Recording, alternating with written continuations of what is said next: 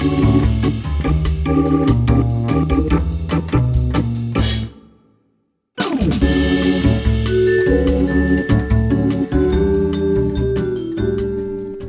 and welcome to Upstream with Jim and John, father and son conversations about discipleship and culture in the Pacific Northwest. I'm John. And I'm Jim. And today we're going to talk about Sabbath, the commandment of Sabbath, the practice of Sabbath. Is it a smart idea? Is it a God idea? Is it really required of New Testament Christians? And on it goes. I think I'm really looking forward to this conversation. Yeah, me too. It's contentious in a strange way, in a way that a lot of people don't talk about, and a lot of people are mad that a lot of people don't talk about it. Interesting. So it's contentious, I would say, in a small percentage of people. Yeah, it is. And yet it is something that we don't practice. And let's just get it right off the top. I'm lousy at Sabbath. How about you? Are you pretty good at Sabbath? I think if Sabbath were an Olympic sport, you would be a gold medalist. I think Sabbath has to do with mindfulness, and I can relax like crazy. I'm not always mindful of Sabbath. All right. Well, let's save some of that gold for the actual discussion. Before that, have though, you guys finished the episode? Yeah, it is joke or story time, and it's your turn, John. You're up. We're 31 episodes in, and we've told one joke. 32. This is episode 32. So we either need to start telling jokes or just say story time. I've got some great jokes. Well, I have no jokes today. I only have a story. Okay.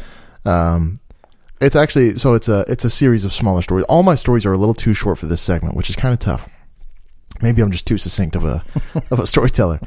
But I hate public speaking.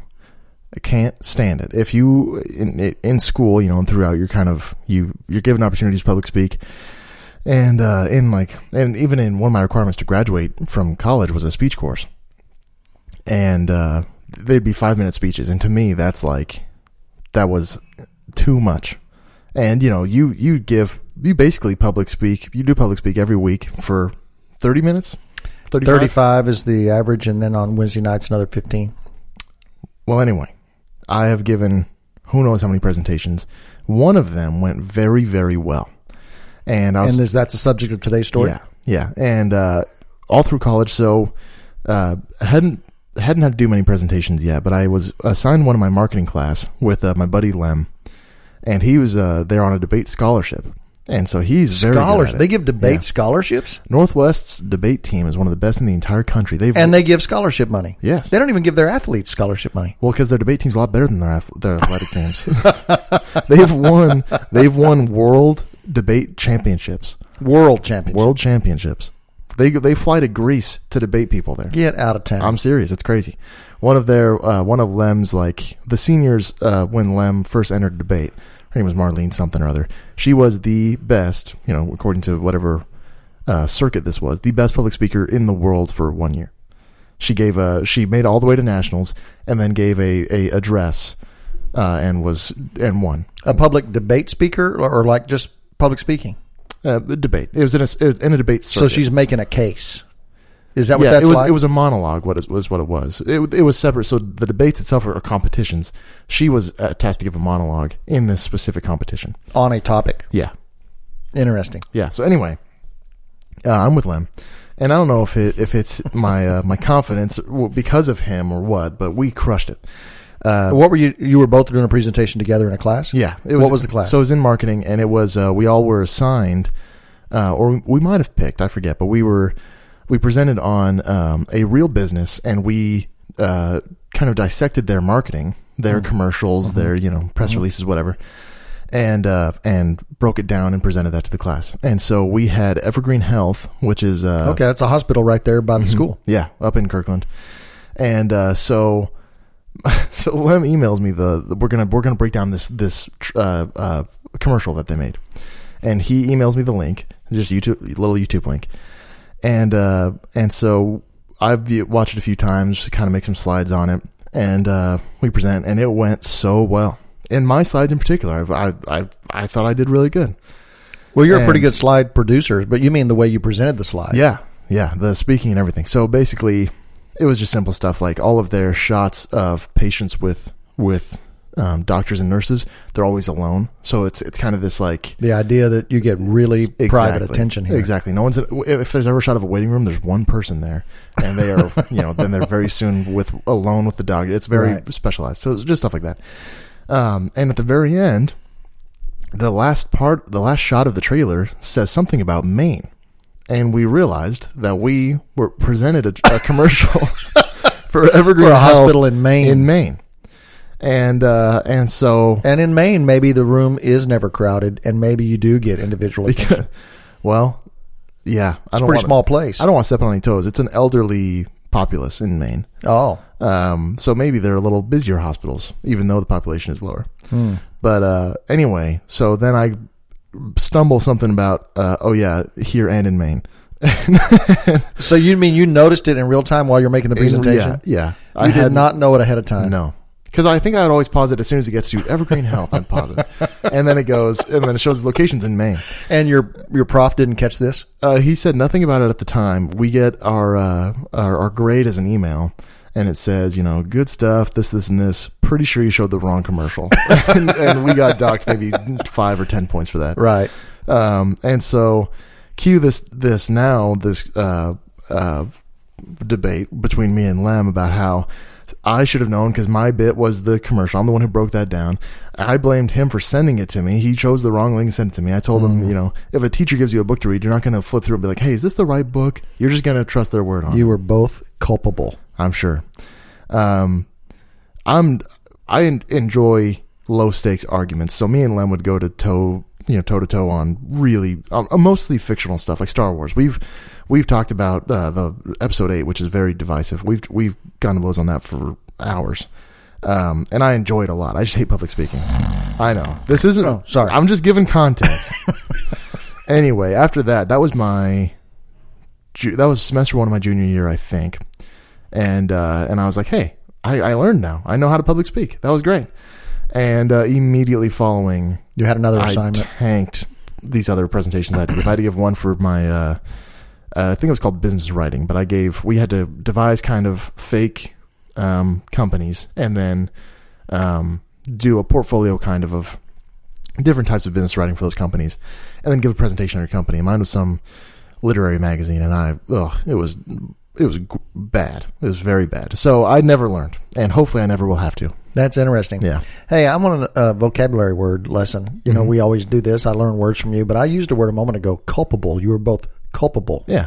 I like that word. I actually don't know what it means, but it made me, I was thinking about the word, and it comes from that Italian mea culpa, right? Is that what they say? Oh, what does that mean? I don't know. If you hurt someone and you're apologizing, you say, oh, mea culpa. I think you're saying this is my fault. Probably, yeah. I'm curious what culpa actually means. You're asking the wrong guy. I don't know. I thought you might know. You're my walking thesaurus dictionary. I don't have like countries of origin in the original Latin for these words. So I just know how they've been used. All right. That is, culpable. You got it right. I think. For sure. Yeah. Okay, so let's talk about Sabbath, which is the Latin sábado. No. Yes, which we also have Spanish sábado, which is Saturday. It's interesting. Oh. Sabbath in Spanish, sábado is Saturday. And the Sabbath in the Old Testament was Saturday. Mm-hmm. And now we have in the New Testament era of Christianity, you do have a segment of the church called the Seventh-day Adventists who still practice Sabbath on Saturday. And so they do their worship, which they would consider part of the Sabbath activity. They do that on Saturday. Sure. So it does appear that in modern church history, after the resurrection, Jesus rose from the dead on the first day of the week. And so they began to celebrate the resurrection on the first day of the week. So my thumbnail church history would be that it was typical for Christians after the resurrection to celebrate faith together on Sunday, the first day of the week. Gotcha. But Sabbath was always practiced by the Jewish world on Saturday, thus the word Sabbath. That's where that word began, in that etymology of Saturday. And so the idea was that you would work 6 days and take one off. It's an agrarian culture, and so you really had to work. You don't get a day off. If you work a farm, if you have animals and livestock, you don't get a day off. And so the idea was you would work 6 days, not work the seventh. The seventh day is Saturday because Sunday's the first day of the week. Right. So, yeah. So a big deal with this, I'd say, is largely cultural, right? The new Christians who were brought in, and Paul says, hey, circumcision's not a big deal. And prior to this, Jesus said, hey, the Sabbath isn't as rigid as you're making it. And it doesn't seem to me when they were proselytizing and new converts were coming in, they weren't saying be sure and practice the Sabbath. Sabbath. Exactly. They weren't saying take work off. And it seems like since then, none of the Western Christian kind of culture really takes this that seriously, apart from Seventh-day Adventists. And yet, it is one of the 10 Commandments, and we do observe the other 9. Hopefully. I mean, we would agree that the other 9 are still in force. Yeah. So let's talk about this because this conversation is stimulated by a conversation you and your wife had with a friend who was talking about their practice and observance of Sabbath. Yeah. And this kind of got you thinking. Yeah. So, we were talking about it, and it was kind of a, young couples. Both of us are haven't been married very long, and she was asking, how me and Lindsay practice the Sabbath. How, yeah. So she was assuming that is a practice for you. Yeah, but it was. I don't know. Has anyone ever asked you a question that relies on kind of a mutual understanding of something, and you weren't really there? So it was like, oh, how do you kickflip? How do you skateboard? How do you do your kickflip? And it's like, oh, I don't. Yeah. And so it wasn't. It's not that I guess I don't pay it as much mind as I should, but it was also kind of the attitude there was cultural in a way of unplugging. It was that her idea of the Sabbath was no screens. It was you can read, talk to each other, think. But to me, that's not necessarily. It seems kind of more cultural or present day dressing on it than biblical, right? Well, let's go back to the beginning then. When God gave the 10 Commandments and gave the idea of Sabbath, He said, "You shall work 6 days and take a Sabbath," because God completed the work in 6 days, and on the seventh day He rested from His work. Mm-hmm. And this is the framework given for the giving of Sabbath as a law. That God worked 6 days and rested on the seventh, and you should do likewise. Now, there's some interesting things about this because this is a gift. Jesus would later say, hey, Sabbath was a gift from God. Mm-hmm. Sabbath was created for man. Man wasn't created for this law of the Sabbath. And so it's a gift from God. And it's a gift that does a couple of things for you. It gives you a rhythm to your life. It gives you... it builds your faith, because what God is saying to farmers and to ranchers and to agrarian families is, if you will work 6 days and rest on the seventh by faith, like it's an act of faith to rest, then God will give you more productivity in 6 days than pagans get in 7.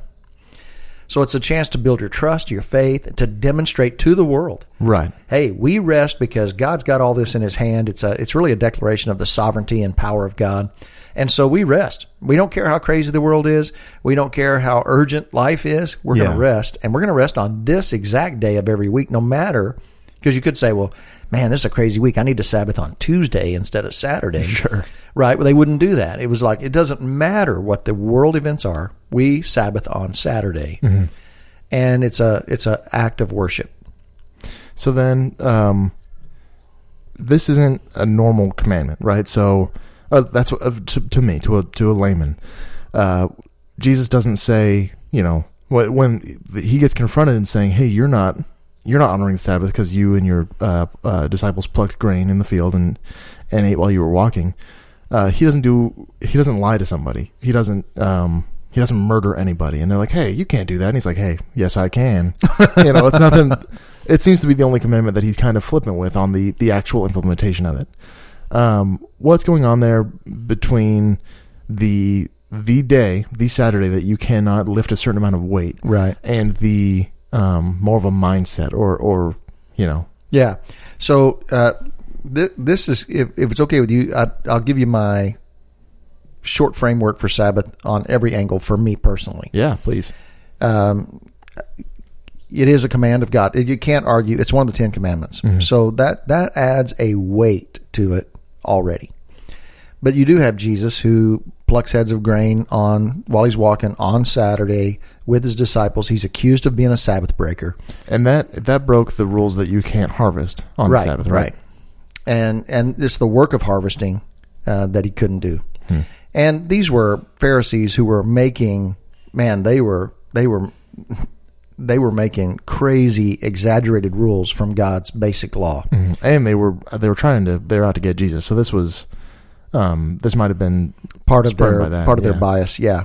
Anyway, his response to that was, hey, my Father's always working, and he's working every day till now. So he's basically saying God doesn't Sabbath anymore. He Sabbathed once, but he doesn't Sabbath anymore, for which I'm actually grateful that God doesn't take a day off. I'd hate to have an emergency on Saturday, and God say, hey, sorry, I'm Sabbathing. Mm-hmm. So Jesus says, my Father never rests. He's working every day till right now. And so that's his attaching himself to his Father. I don't take a Sabbath because I'm at work so you can Sabbath is really part of that. But then he also says, do you not remember David in the Old Testament went in and ate the holy bread from the holy place and gave it to his soldiers because they were starving. And that bread is only for priests to eat. So Jesus is saying, and then he says, the Sabbath was not made for man. Sabbath was made for man, not man for the Sabbath. So he's kind of given this framework that, hey, you're missing the point.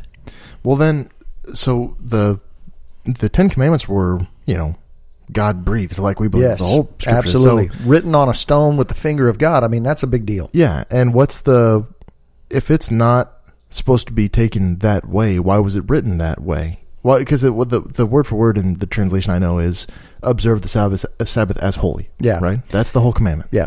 So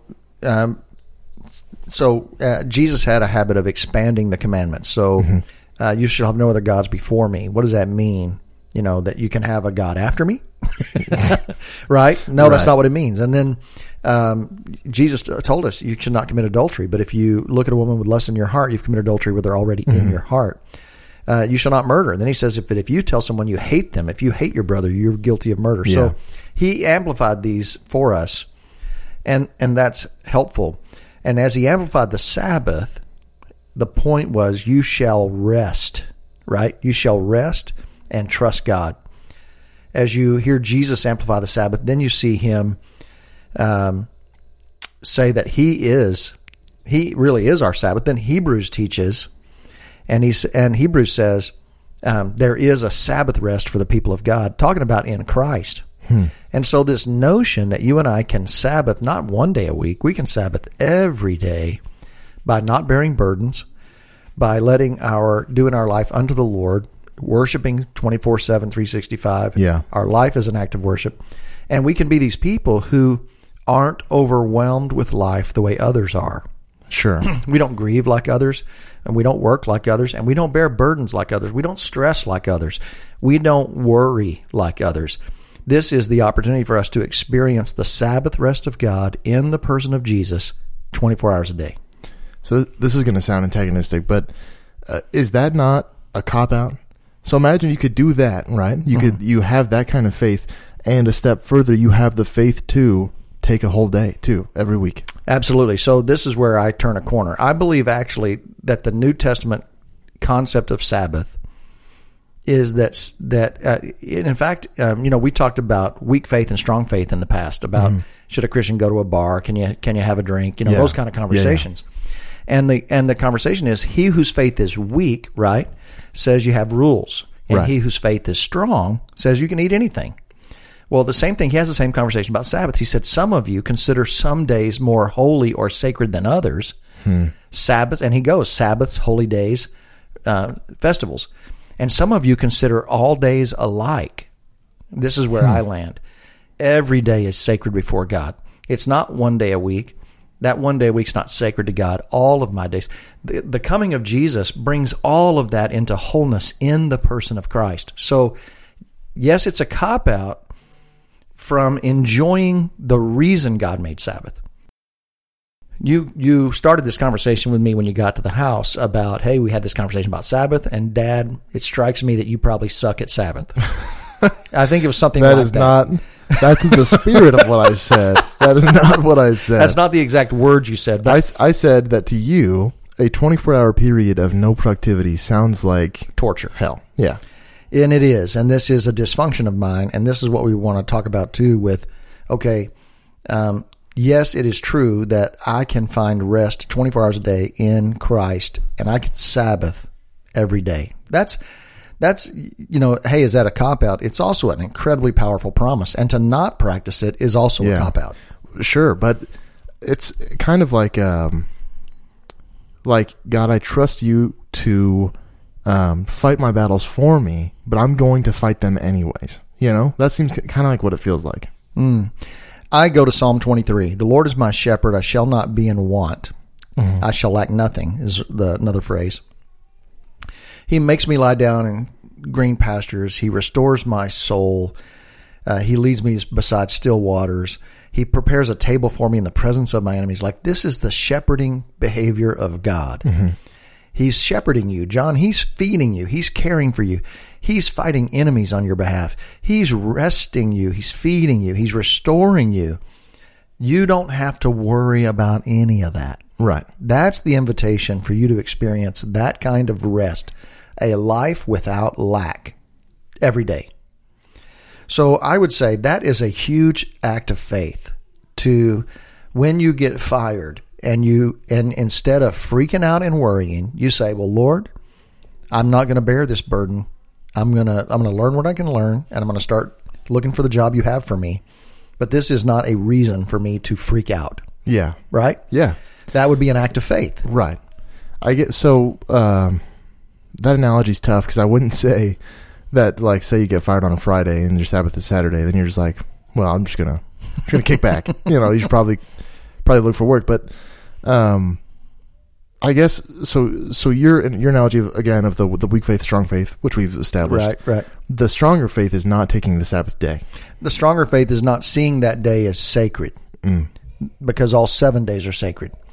But there's still the wisdom, and here's where we get into the shift of gears.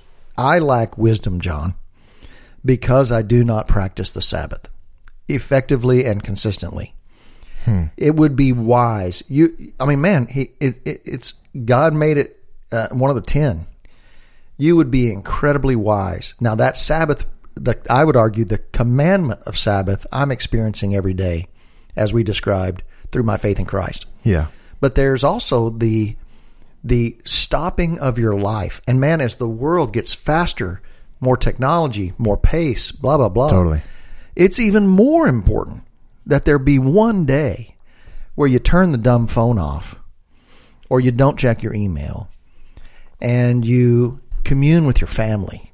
Can you imagine having one day every single week where you and your whole family, like when you were a kid, if we had all said, hey, this day is sacred, we don't give it away to anyone, and we're going to play board games, and we're going to eat good food, and we're going to maybe watch a movie, and we're going to worship together, look at the scriptures together, do puzzles, whatever, whatever. Even go to the beach and walk the beach together.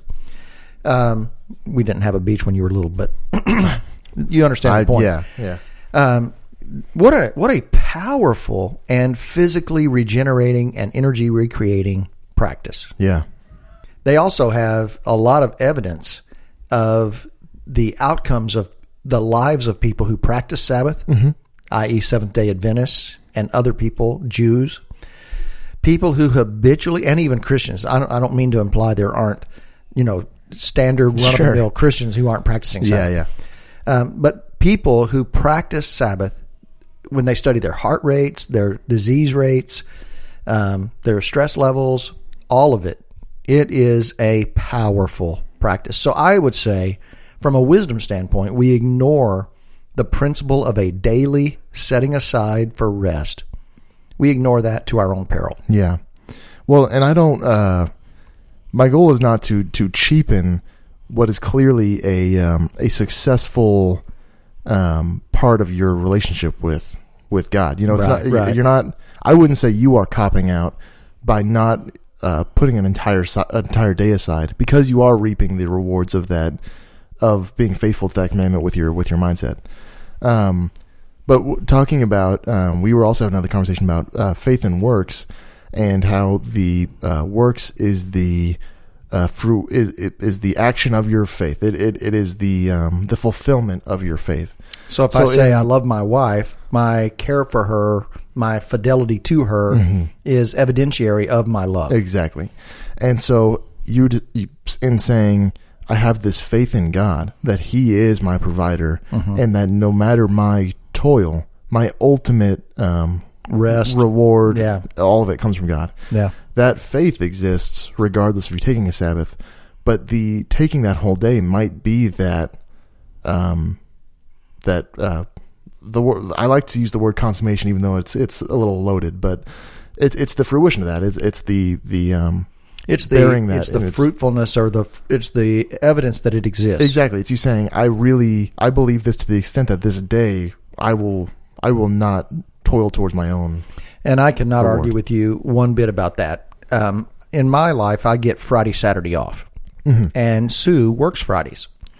So Friday is, from a personal standpoint, I only have responsibility for what I accept responsibility for on Fridays. Sure. I could make Friday, or I could make Saturday with Sue, this day where I block it off and say, nobody gets it but God and my family.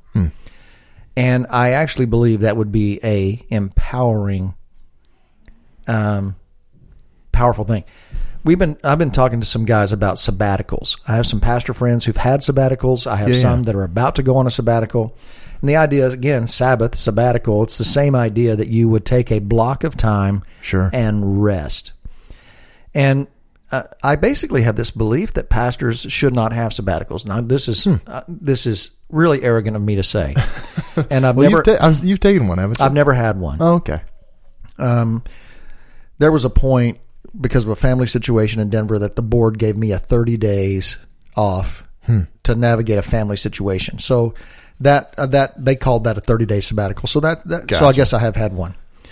It was inundated with a huge family situation we had to navigate. So it wasn't the same thing. Right. But what I have desired to do is live a life that so enjoys the Sabbath rest of God and is on pace that it works at the pace of God. I've been thinking about the word Godspeed and doing life at the speed of God. Yeah, you talked a little bit about that last week. Yeah, and the speed of God be slower. It's obviously a slower. You think Godspeed is fast. It's actually a slower speed. Yeah, that was my reaction when he said that we take that seventh day off because God did. It's like, well, I can't do all that God does in 6 days, so I should probably work all 7 to keep up. Right. Yeah. So let's do this. Let's do our commercial break. Okay. And when we come back, here's what I want to do. I'd like to hear you tell me what you think your faith-filled perspective of practicing Sabbath ought to be. And then I'll mention a book that Sue read a while back about Sabbath. I think it's maybe one of the best resources out there on the conversation. And I'll talk about the idea of what I think I would like it to be in my life, which is a confession of that this is not what it is. Sure. But this is what perhaps it should be. Yeah. How's that sound? Sounds great. All right. Okay, we'll see you guys in a few. Upstream is supported by the faithful members of the Upstream team, listeners who give monthly through Patreon. This podcast is just one part of the Jim and John ministry. They also write weekly blogs, have published their first book, and are currently at work on more. Their desire is to produce transformational content, as well as offer encouragement and coaching to others. The dream is to see a movement of people who are integrating the work of Jesus into their daily lives, and who are joining him on his mission to redeem and restore all things. Check out their website at jimandjohn.com, where you can learn more about the father-son duo and gain access to all they have to offer. If you would like to join the Upstream team, consider partnering with Jim and John on patreon.com/jimandjohn. A link is also available on the homepage of their website. And remember, there's no H in John. Now let's join Jim and John for the home stretch of today's conversation. All right, welcome back. Also, a quick shout out. We had a huge boost in listeners this last month. No real identifiable cause. We're working on that on the analytics side. But our previous high for the month was about 400 listeners, and this month we hit 650 just about. Oh, that's over that. It's actually like 669. Yeah. So that's a huge increase. That's over a 50% increase. So if you're telling people about the podcast, keep it up. Thanks for doing that. Yeah, and if you're just listening, thank you so much for just listening. We really appreciate it. You guys are the best. So, all right, we're back. How about first, since you got that book open, you read a little bit of that and say what you would change about your own. Yeah, so there was a time when Sue and I talked a lot about this subject. And, talking is motion and action is movement. So on the subject of Sabbath, we had lots of motion and no movement. Gotcha. However, the book is called Sabbath, subtitle Finding Rest, Renewal, and Delight in Our Busy Lives. And it's written by a guy named Wayne Muller, Muller. This book is really, really good. It talks about the historical framework of Sabbath and how it was practiced among the Jews, but also real wisdom on how to practice it now. The idea being of just real connect. It's time to shut the world out and connect with the people who matter the most and connect with God. It is a day where married couples would always have lovemaking that day. It just slowed the pace of everything down, and there was longer meal times, better conversations. You just can't argue with the power of it. Sure. So let's go to you, John, and tell me what's your thought about Sabbath as, John and Lindsay, you're married, and what is your thought about Sabbath as a follower of Jesus and as a practice for your life? Well, that was a quick rebuke to myself, was that we haven't even had the movement. The motion. The motion. We haven't really talked about it. So neither of us have issues being at home and indulging our hobbies. So Lindsay will embroider.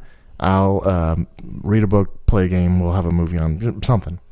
You guys are really good at you have. It seems like there's a volume of social engagement after which you both say time out.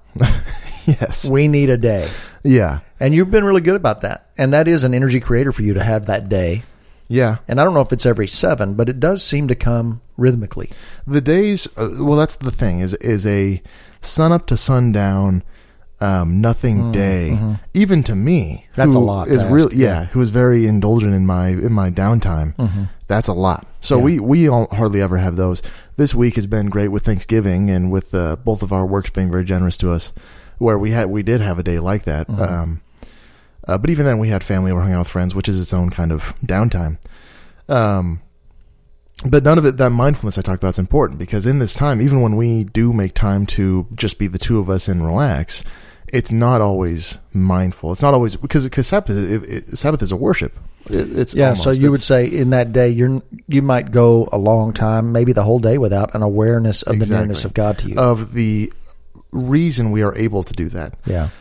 So that's its own thing. I wouldn't call that a Sabbath. I would call that resting. Call it a day off, but it's not. Off. It's not certainly a spiritual practice. Exactly. So in making that day with that mindfulness and awareness, and especially if you have kind of pressing things or stressful things, that I would call an act of worship. And so we haven't really done that. And I want to not to backpedal, but I want to what's the term? Not vilify. The opposite of that. I want to give credit to. I don't know, but to applaud. Yeah, there you go. To the people who like you said, have the Sabbath way of being, basically. Yes, yeah. Because that is super important, and even if in the days where I would call a Sabbath, I'm not always mindful of it when on the off days. So I commend that. Really, I guess if I were to make an action plan from here, it would be to talk more deliberately about it with my wife, and see if there's any way we could work more deliberate Sabbath time into our schedule. And reach a conviction about whether that's every Saturday or whether it's something else. And whether that changes what our behavior is like on those days. So if it changes that because even in our hobbies, it's kind of go in a way. Obviously, it's less important and it's not as productive.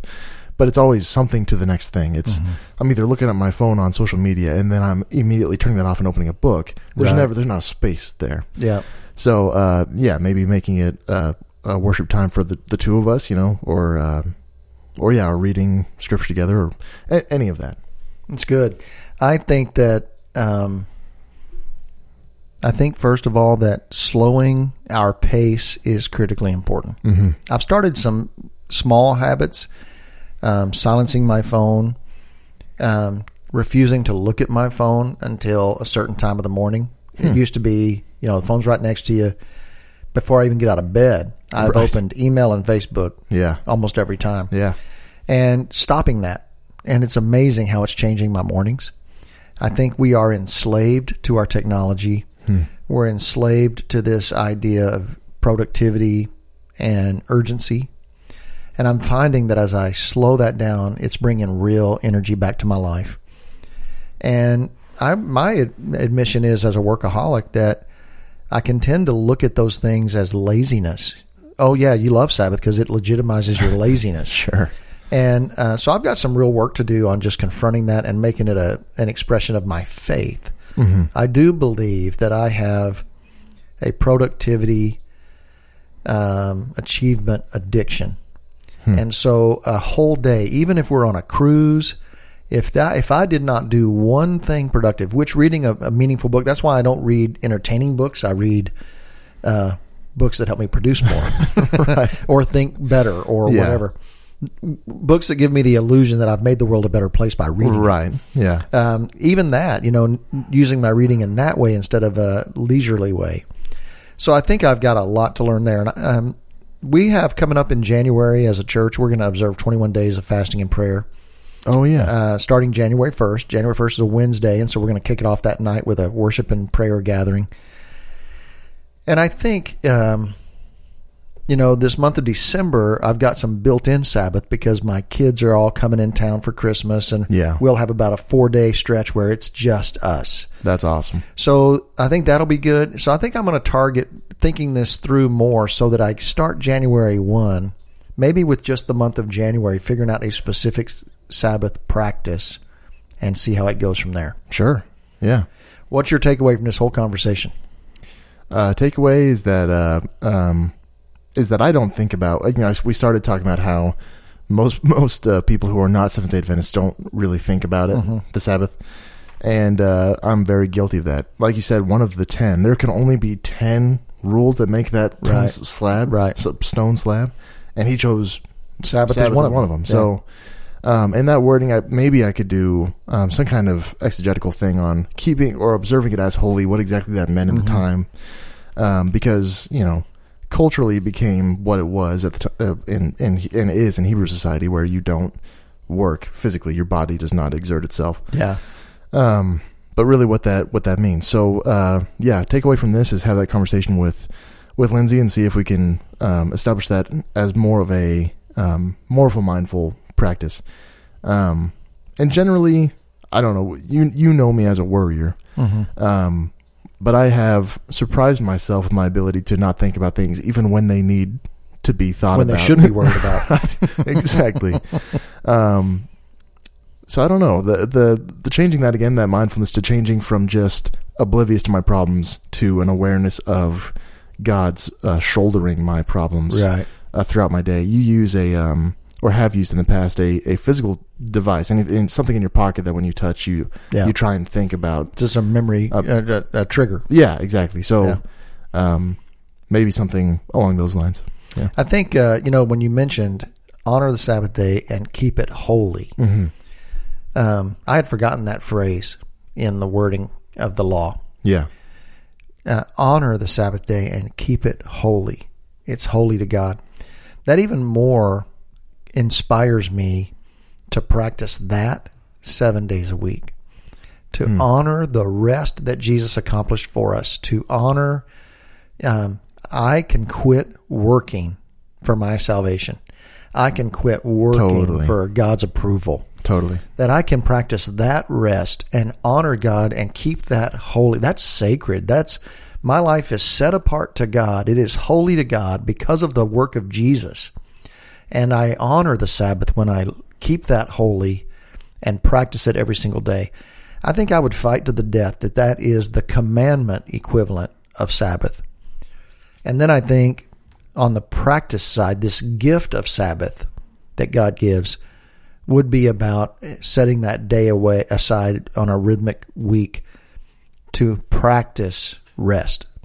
So I think I'm going to pursue both of those even more. I think it's really, really cool.